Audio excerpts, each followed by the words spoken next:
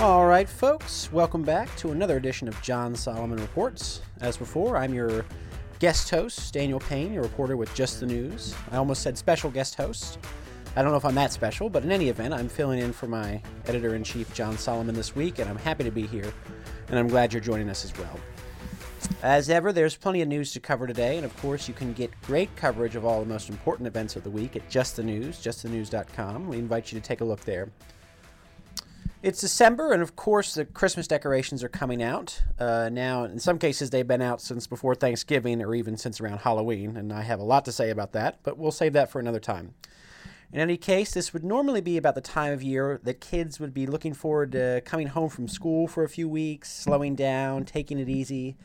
But of course, in many cases, if not most cases throughout the country, children are already home. And they've been home from school for weeks, if not months, if not since the early spring of this year.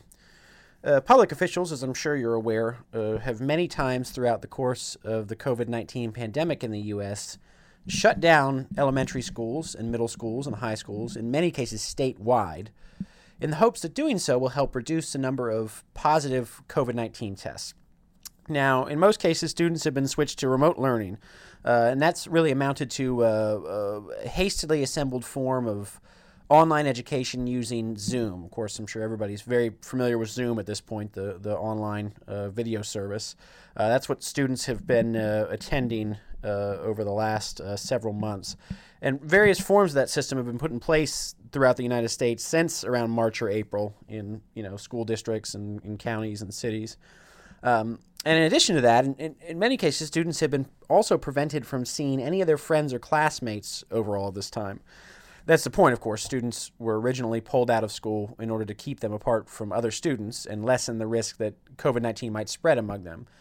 Where students and children have been permitted to socialize, in a lot of cases they've had to do so socially distanced, quote unquote, and with masks on, as it's become the norm throughout most of our society. That appears to be overwhelmingly the case in schools that have reopened as well, I might add. In some cases, for instance, schools have dictated that students are not allowed to talk to each other during lunch. They have to have silent lunches where they sit and eat silently to reduce the risk of potentially spreading the coronavirus. So that's what's been going on for most of the year so far. And after 9 months of these types of policies, how is it working out? How are children handling it? What are they experiencing both pedagogically and psychologically from this way of living that less than a year ago might have seemed like a strange science fiction movie? Now, we're going to have some experts on in a little bit to share some professional insight into how children have fared during this pandemic. But before that, I'd like to share with you some preliminary evidence as to how things are going. Now, we've been covering this issue at Just the News for months. It's an important issue. Children, as the saying goes, are the future, and what happens to them today, how they're raised, how they're educated, and how their minds are formed, has an obvious and inarguable effect on the future of this country and of the world. So we've been very interested in reporting how students have been handling this pandemic and the policies that have directly affected them in particular. Well, last week we reported on an internal report out of Fairfax County Public Schools in Northern Virginia. And that's a major school district in Virginia. It's very large. And that report showed that overall students receiving F grades, that number has increased 83% this quarter compared to the same quarter of last year. So 83% more F grades this past quarter than in the same quarter of the prior school year. Now, 83% is a big jump. But the spike was even more pronounced specifically among middle schoolers. That age demographic saw a 300% increase in Fs. 300%. That's big. That's very big. It's certainly not normal. The school district told us those numbers are related to the difficulties in part students have experienced in adjusting to remote learning, which of course seems obvious that would be a difficult adjustment for a lot of kids, and that their grades would suffer. The level to which failing grades have risen this year, I think, was probably unprecedented by everybody. But a certain spike probably was not unanticipated. It's still very high. Now, you can see increases in failing grades in other preliminary data and reports from across the country. My off-the-cuff guess is that once everything is assessed, after all this is over and things have hopefully returned to some semblance of normal, you're going to see what were failing spikes across the country and across the spectrum of student levels. I don't think this is going to be an isolated incidence of failing grades. I think that's going to be, unfortunately, fairly common. Distance learning, it would seem, is turning out to be much more easily said than done. There was pretty big confidence in the spring and maybe the start of the school year that this transition could be made with some minimal difficulty. Obviously, there are always going to be difficulties inherent in that sort of thing, but I think there was a confidence that it could be pulled off in a way that you wouldn't see huge educational losses. And the early evidence indicates that it looks to be a lot harder than it was originally thought. So we're going to have to be watching closely how these numbers stack up in the months ahead. We're also seeing, in addition to the educational effects, we're also seeing early indicators of the psychological impact of forced distancing, separation from friends, separation from routine, all factors that have played into closing the schools. Now, New York Magazine last week had an excellent report on what they called the children of quarantine.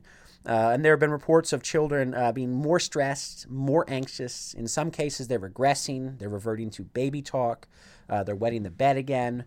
And last month, the New York Times as well did an excellent report on the mental health effects lockdowns are having on kids. Mental health emergency room visits are reportedly up.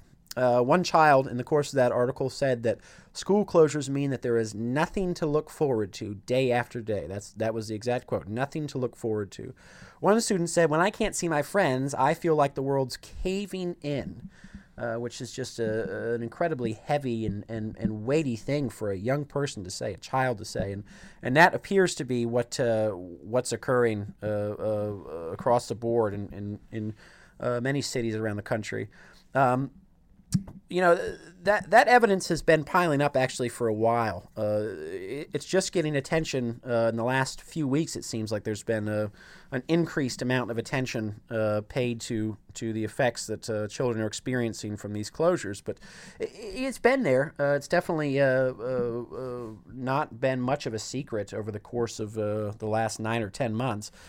What's odd is that government officials are still insisting that school closures are apparently a pretty viable option for a response to the pandemic. Now, early in the pandemic, it might have been excusable insofar as we didn't really know how this virus was going to play out. It was new. It was, we weren't sure of its mechanics, how it would spread among children. But we have pretty good data at this point to indicate that younger individuals, particularly elementary and middle school age children, are at very low risk of spreading the disease or growing sick from it. Now, we've been reporting on this for months at Just the News. We've covered significant updates on the data and investigations into how children spread and contract and sort of deal with this virus if they do contract it. The CDC director of the Centers for Disease Control, Robert Redfield, he said over the summer that a child's risk of dying from COVID-19 is literally, he said, 1 in a million. Those were his words. Schools in Europe, you may be aware, have largely remained open throughout the recent surge of positive test results there, with apparently little effect on the pandemic. It doesn't appear that leaving those schools open greatly increased the transmission rate or the incidence of positive test results. All signs point to schools being all in all safe environments for students during this pandemic, that they're places that are probably unlikely to contribute to outbreaks of COVID-19. So how we got here where there are still so many schools closed and so many students reaping the genuinely negative effects of that. At this point, it feels to be a bit of a mystery as to how we ended up here. But the effects that these policies are having on children seem to be plainer and plainer by the day. And we're going to have, like I said, a couple of experts coming up next that will offer some more critical insight into what's happening with kids across the country, both psychologically and educationally, in the midst of all these closures and stay-at-home orders. I hope you'll stay tuned to hear them. Thanks for listening. Hey folks, you know what? A small regret is slouching in the dentist chair thinking I should have brushed and flossed better.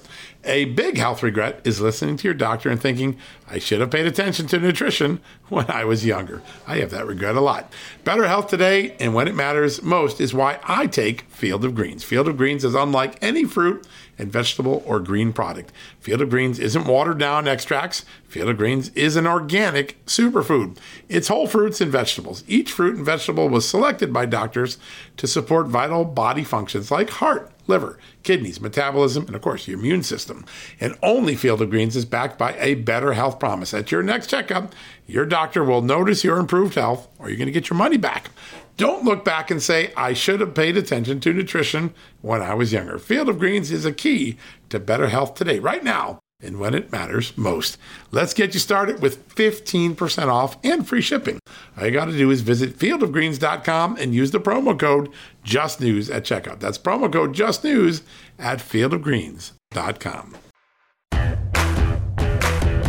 We're back with John Solomon Reports. This is your host, Daniel Payne.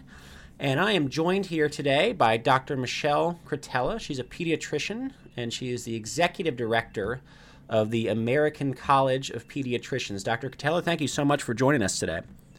Oh, thanks for having me. It's a pleasure to be here. Yeah, we're glad to have you. Yeah, so we were talking earlier about the effects that that the pandemic, and in particular that pandemic policies have had on children. And there's been some preliminary and some more thorough studies on both the academic and psychological effects that those policies have been having over the past 9 months. Now, you're a pediatrician, so we obviously speak highly of frontline workers in hospitals and doctors' offices, kind of taking COVID head on. But you are, in another sense, a frontline worker in that you're right on the front line of how kids are responding to this pandemic and the policies that we've undertaken to mitigate it. So, are you seeing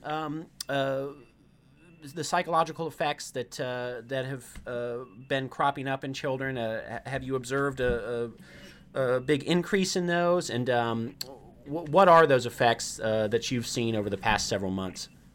So I would say that we've had feedback from pediatricians and also psychologists and psychiatrists from around the country that unfortunately there's no doubt that more and more children are presenting with signs and symptoms of depression, anxiety, especially among our teens, right? I mean, this is a critical stage of development, and they need that socialization. They're interacting with their peers. And with the lockdowns and school closures, the isolation has been very crippling to this age group in general. We also, unfortunately, around the suicide around the world is the second leading cause of death for young people. So it is very deeply concerning that the social isolation, has been hitting the kids the hardest. Yeah, and so it can be difficult for adults to go from a pretty active social life to one in which we're inside for much of the time, maybe just interacting with social media or Netflix. But do you think that's harder or easier for kids to cope with? I would say that it's far more difficult for the children, again, because they're at that early stage of development. This is their time when, especially as teens, that they are forming critical relationships with their peers, and they're just from their cognitive development as well, and the wiring of their brains. That face-to-face interactions are actually required. Just looking at development of traits such as compassion. So I would so being online is not the same as being in person. And we're also seeing that with online classes, for example, a lot of kids, and particularly those who are already in the most vulnerable categories, maybe they're struggling with poverty, for example, already, they are not engaged. They may, if they're even signing into classes, then they're turning their cameras off and maybe going back to bed, or retreating to drugs or other unhealthy coping mechanisms. So it just kind of spirals. Right.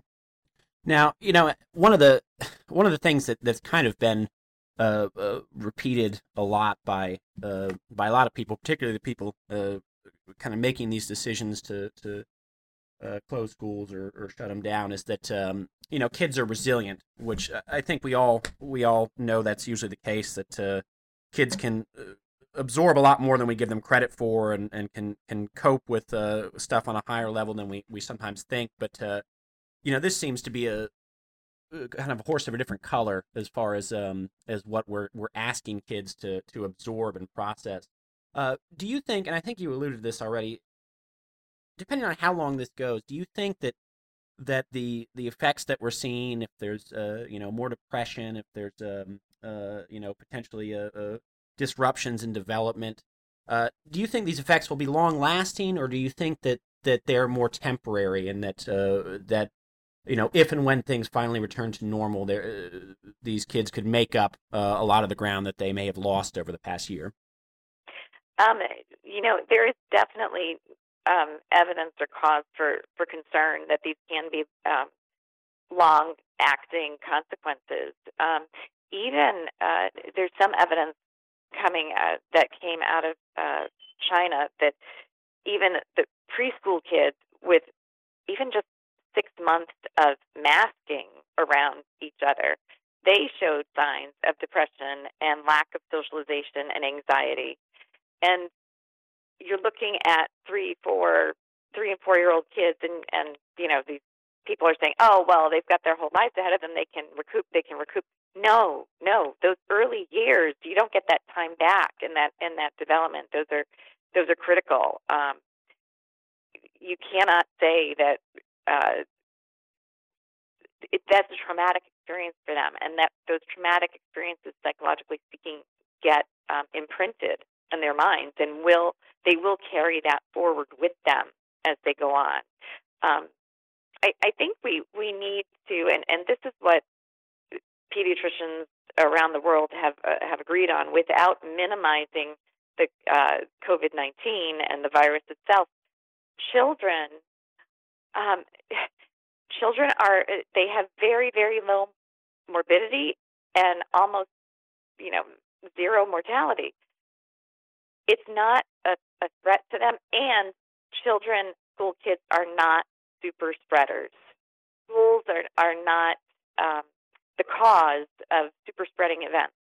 And so we really need to put what is best for kids first and get them back to school in person as much as possible, because our psychological health is as important as physical health. Right. And that kind of leads into my next question, which is that, and obviously, as is often repeated, there's still, plenty we might not know about this virus, or how it spreads, or how it works, or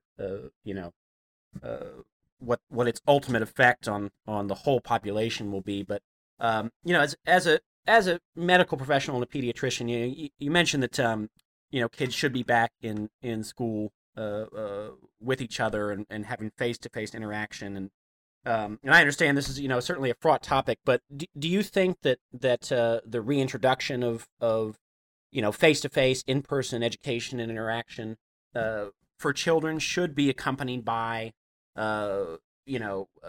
socially distanced policies or masking policies, or do you think that children are at enough of a low risk that even that is too risky for their development? What are you seeing so far in the pandemic? So I think one comparison that was very instructive occurred between Sweden and Finland. Finland had shut down schools, full lockdowns. They had the social distance, the masking, and as compared to Sweden, which kept their schools open, they did not have social distancing or masking. The results, when they looked at what happened to the kids and teachers in those countries, there was no difference. So very reassuring that, again, we know that kids do get infected. Obviously, they get infected, but they are more likely to spread it to within households, not to teachers. But when they examined the teachers in Sweden, they found that teachers were no more likely to become infected with COVID-19 as compared to any other profession. So that should be very reassuring to all of us. Also, with regard to masks, there was a very recent landmark Danish study that found no significant effect for face mask wearers. So taking, and it was a randomized controlled trial. It was the highest level of scientific evidence that we could have. So taking that study and that information and combining it with the fact that children are not super spreaders, we should be very encouraged and assured at making things as normal as possible, especially for our youngest kids. Under high school, there really should be no hesitation. In fact, what's interesting, we should also consider that among these younger kids, forcing them to wear face masks can be a hazard. As an example, when you think about it, when you have cloth face masks, everyone knows these on for long periods of time. They're becoming they trap moisture. I've had parents say, "Oh my gosh, my little Johnny here, he's got like crumbs from snack time in there." And these are not they're not sterilized medical masks that they're walking around with. And there was an outbreak in a school district in Michigan, an outbreak of strep throat among children and staff, and ultimately their best educated guess is that it's related to mask wearing, because these kids, they'll even trade masks or they'll put them on surfaces, and the streptococcal bacteria can adhere to the surfaces, and now you're causing infection. So we need to take a step back and look at the big picture, and the reality is children, especially young kids, are not the source driving the COVID-19 crisis by any stretch of the imagination. I think this is, one of the most critical issues we have to confront with the pandemic and our response to it is what effect it's having on the generations that are up and coming and will be are going through their critical formative years. So we know you and plenty of other pediatricians are at the forefront trying to make sure that is the response is commensurate to the risk. And Dr. Kotela, we really appreciate you coming on and talking to us, and we'd love to have you back on again. So thank you so much. Thank you very much. Have a great day. Worried about letting someone else pick out the perfect avocado for your perfect impress them on the third date guacamole? Well, good thing Instacart shoppers are as picky as you are. They find ripe avocados like it's their guac on the line. They are milk expiration date detectives. They bag eggs like the 12 precious pieces of cargo they are. So let Instacart shoppers overthink your groceries so that you can overthink what you'll wear on that third date. Download the Instacart app today to get free delivery on your first 3 orders, while supplies last. Minimum $10 per order. Additional terms apply. All right, folks, welcome back to John Solomon Reports. I am your host, Daniel Payne, and joining us right now on the phone is Jonathan Butcher. He's a senior policy analyst for the Center for Education Policy at the Heritage Foundation's Institute for Family, Community, and Opportunity. Jonathan, thanks for coming on here. Great to be with you. Well, so we were talking earlier about obviously one of the big news topics of today is the school closures that have been kind of ongoing throughout the country since March. Some have opened up, some have stayed closed, some have closed down after opening up. One thing that's becoming clear is that these closures and the kind of the new distance education regime is having some effects on students that we're starting to see what this past 8 or 9 months of instruction, what's kind of coming out from it. So can you kind of tell our listeners what kinds of effects are we seeing on children's education throughout the country? Do we have enough? I mean, obviously there's so much that's preliminary right now, but do we have enough data at this point to make a reliable assessment on what these closures and what virtual distance education is doing to kids from an educational perspective? Well, I know that the headlines right now, really from around the country, are that we are seeing higher rates of D's and F's in school. There are headlines from Los Angeles, South Carolina, San Diego, Texas, right, Fairfax, Virginia, that are showing that the grades are down. So for a moment, I think to get a sense of how we got here, very quickly, the timeline of the pandemic in the K-12 space, it kind of went like this.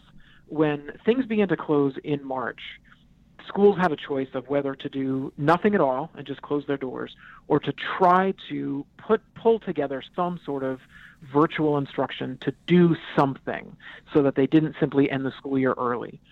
Districts chose, from my view, not to follow some of the best practices of existing virtual schools. I think they just kind of pulled together what they could and muddled their way through the end of the school year.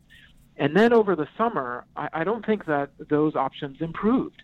And I think as we saw evidence come in that schools were not super spreaders and the effects of the pandemic on young people were not the same as the community at large, I think schools remained closed to in-person learning, and that's how we arrived here today with still a bit of I would say, wildly uneven delivery of online instruction and some pretty low performance from students over the past 6 to 9 months. And can you tell what education experts, what do they see as the effects of this kind of disruption on childhood education? Because I know I believe there's something called a summer drain where, over the 3 months of summer, a lot of students will lose a lot of the knowledge or the skills that they learned over the prior year. There's lots of interest in figuring out how to resolve that. Do these kinds of disruptions and switches to sort of hastily assembled alternative modes of education, are they going to have you think a lasting negative effect on kids, or what is that looking like for the long term? Yeah, that's a great question. There's research in recent years that I think calls into question the idea that there really is a brain drain in the summer. I think it has to do with a child situation. I think for families that have a lot of books in the home, where the parents are reading to their children, where the parents are paying already for either tutors or some sort of outside enrichment, which some families do, now anyway, right, even before the pandemic, I think those students are going to be better off than students that have fewer options available to them. And so I think that when we see news from large urban areas, especially places like LA, like Chicago, like Detroit, Philadelphia, where tens of thousands of kids in some instances simply aren't on the rolls anymore. Right. They haven't been accounted for. That should really concern us. I think what we're doing is we're setting it up so that the children that most need some sort of quality experience may not be getting anything at all. They may not have gotten anything since March. And how do you, whatever the extent of those losses are, and like you said, it's looking like it could be considerably large, although of course we won't know until we can properly assess the full scope of what transpired over the last year. But how might schools look towards making up those losses? I mean, obviously, in the short term, in a normal year, you might have summer school to try and bridge that gap. But after months and months, or maybe a whole year in which this kind of drain has occurred for a lot of students, what do you have any guesses as to what the makeup and rectification of that might look like over the next year or so? Well, I think for parents and educators and policymakers, that needs to be a top question for them going into the next, 12 to 18 months. And, education, like just about every policy, we can't guarantee an outcome, but we can provide opportunities. And I think that is what lawmakers need to be concerned with right now. I think that we need to have ideas like those out of Oklahoma, where in Oklahoma, the governor created a program that provides small grants of money to families in need so that they can buy technology services or hardware for their children to keep up. So they call them digital wallets in Oklahoma. In states like Arizona, North Carolina, Florida, they have a number of different private scholarship options as well as education savings accounts where parents can buy multiple products and services at the same time with the money that was otherwise would have been set aside for their child in the education system. It's things like this that allow parents to look outside of a closed school and try to figure out, okay, how else can I provide resources for my student right now? Because there are a great many options today, right? I mean, this is the 21st century. You can find a tutor via Skype, right? You can do one-on-one tutoring, in person if, with all the various protections and things like that. I mean, there are ways that if we give parents the tools, right, they'll be able to create something exceptional for their child. And we saw that really with this whole learning pod idea that has come up over the past six months or so.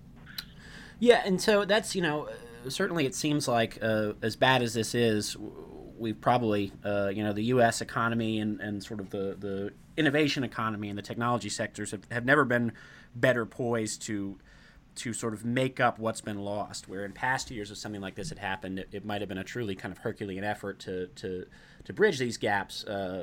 It seems like there's a great deal waiting in the wings to help students catch up where before they might have just lagged behind indefinitely. And in that regard, what do you see as the potential long-term changes to the education economy in the United States coming from this? Now, obviously, you said there's a great deal of technological know-how and innovators and non-alternative modes of educating children waiting to make up what's been lost. But in the longer term, I mean, for instance, we're seeing what appears to be a sharp uptick in homeschooling across the country. And that's not just, remote education at home through a public school, but actual, individualized homeschooling. That's we've seen it up in, I think, Massachusetts. There's been a number of other states, Minnesota, I believe, that have posted big gains in parents reporting homeschooling recently. Arizona as well. So, do you see those changes as lasting? Do you think we're going to see more homeschooling, significantly more homeschooling, more maybe charter schools, alternative modes of education, or do you anticipate that things will mostly go back to the way they were once everything kind of settles down? No, I think there is a shift. I mean, I think the shift has come because when schools close their doors, I don't think that all parents just sort of waited and sat on their hands. I mean, I think parents did form these little learning pods where they got together with neighbors and their children and, created an educational space for them during the day. I mean, parents had to get back to work, right? I mean, there was sort of a dual thing going on here where they wanted to continue their child's learning while also make it possible for them to get back to work. So I think that's a change. I think parents now, when schools close again in the future, say because of a teachers union strike, for example, right. Now parents I don't think have to wait. I think they can say, well, okay, well, I'm going to go over here. I can do this myself, at least for a period.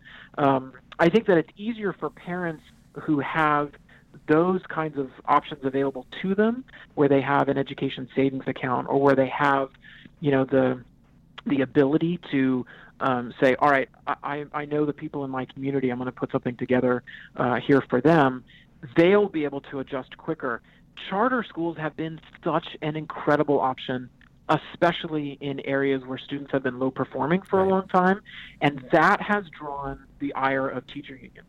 I would love to be able to say that, yes, we're going to see charter schools open up in the areas where we need them. But unfortunately, the unions in places like Chicago and LA have caps. I mean, they've advocated for and won caps on the growth of charter schools. Right. So that should be a real concern to policymakers. I mean, they are hurting the very students who right now need the most help. I think in the places where there is not that same organized political resistance, states that have right-to-work laws and things like that, I do think that we will see more charter schools open up. I think that charters have really filled a niche with families that felt like their assigned school was not meeting their child's needs, and they wanted to find something else. So I do think there is potential for the future here. I mean, we've got to see that, right? I mean, this is our next generation. I mean, these are our children, and so we've got to be hopeful about creating options for them. Yeah, certainly in past times of national economic or social difficulty, we have seen emergences of new paradigms and new ways of doing things that have led to greater circumstances and opportunities than before. So there's not a whole lot of reason to think this won't be different. These are really difficult times for a whole lot of people, but there's good hope that will emerge on the other side a lot stronger, particularly in the areas of education. As like you pointed out, I think the circumstances surrounding this pandemic have exposed a lot of weaknesses in our current educational paradigms that we're probably going to look to rectify as we move on. So we'll be keeping a close eye on that and hoping things turn out right sooner rather than later. Jonathan, thank you so much for coming on. We really appreciate you sharing this with us, and we hope you keep up the good work. Thank you. Okay, it's time to commit. 2024 is the year for prioritizing yourself. Begin your new smile journey with Byte, and you could start seeing results in just 2 to 3 weeks. Just order your at-home impression kit today for only $14.95 at Byte.com. Byte clear aligners are doctor-directed and delivered to your door. Treatment costs thousands less than braces. Plus, they offer financing options, accept eligible insurance, and you can pay with your HSA FSA. Get 80% off your impression kit when you use code WONDERY at Byte.com. That's BYTE.com. Start your confidence journey today with Byte. All right, folks, that was our show for today. Thank you again for joining us. Please join us tomorrow. I will be back again hosting another episode of John Solomon Reports. We will have some great guests and cover some very important material and keep you informed on what you need to know. Stay well.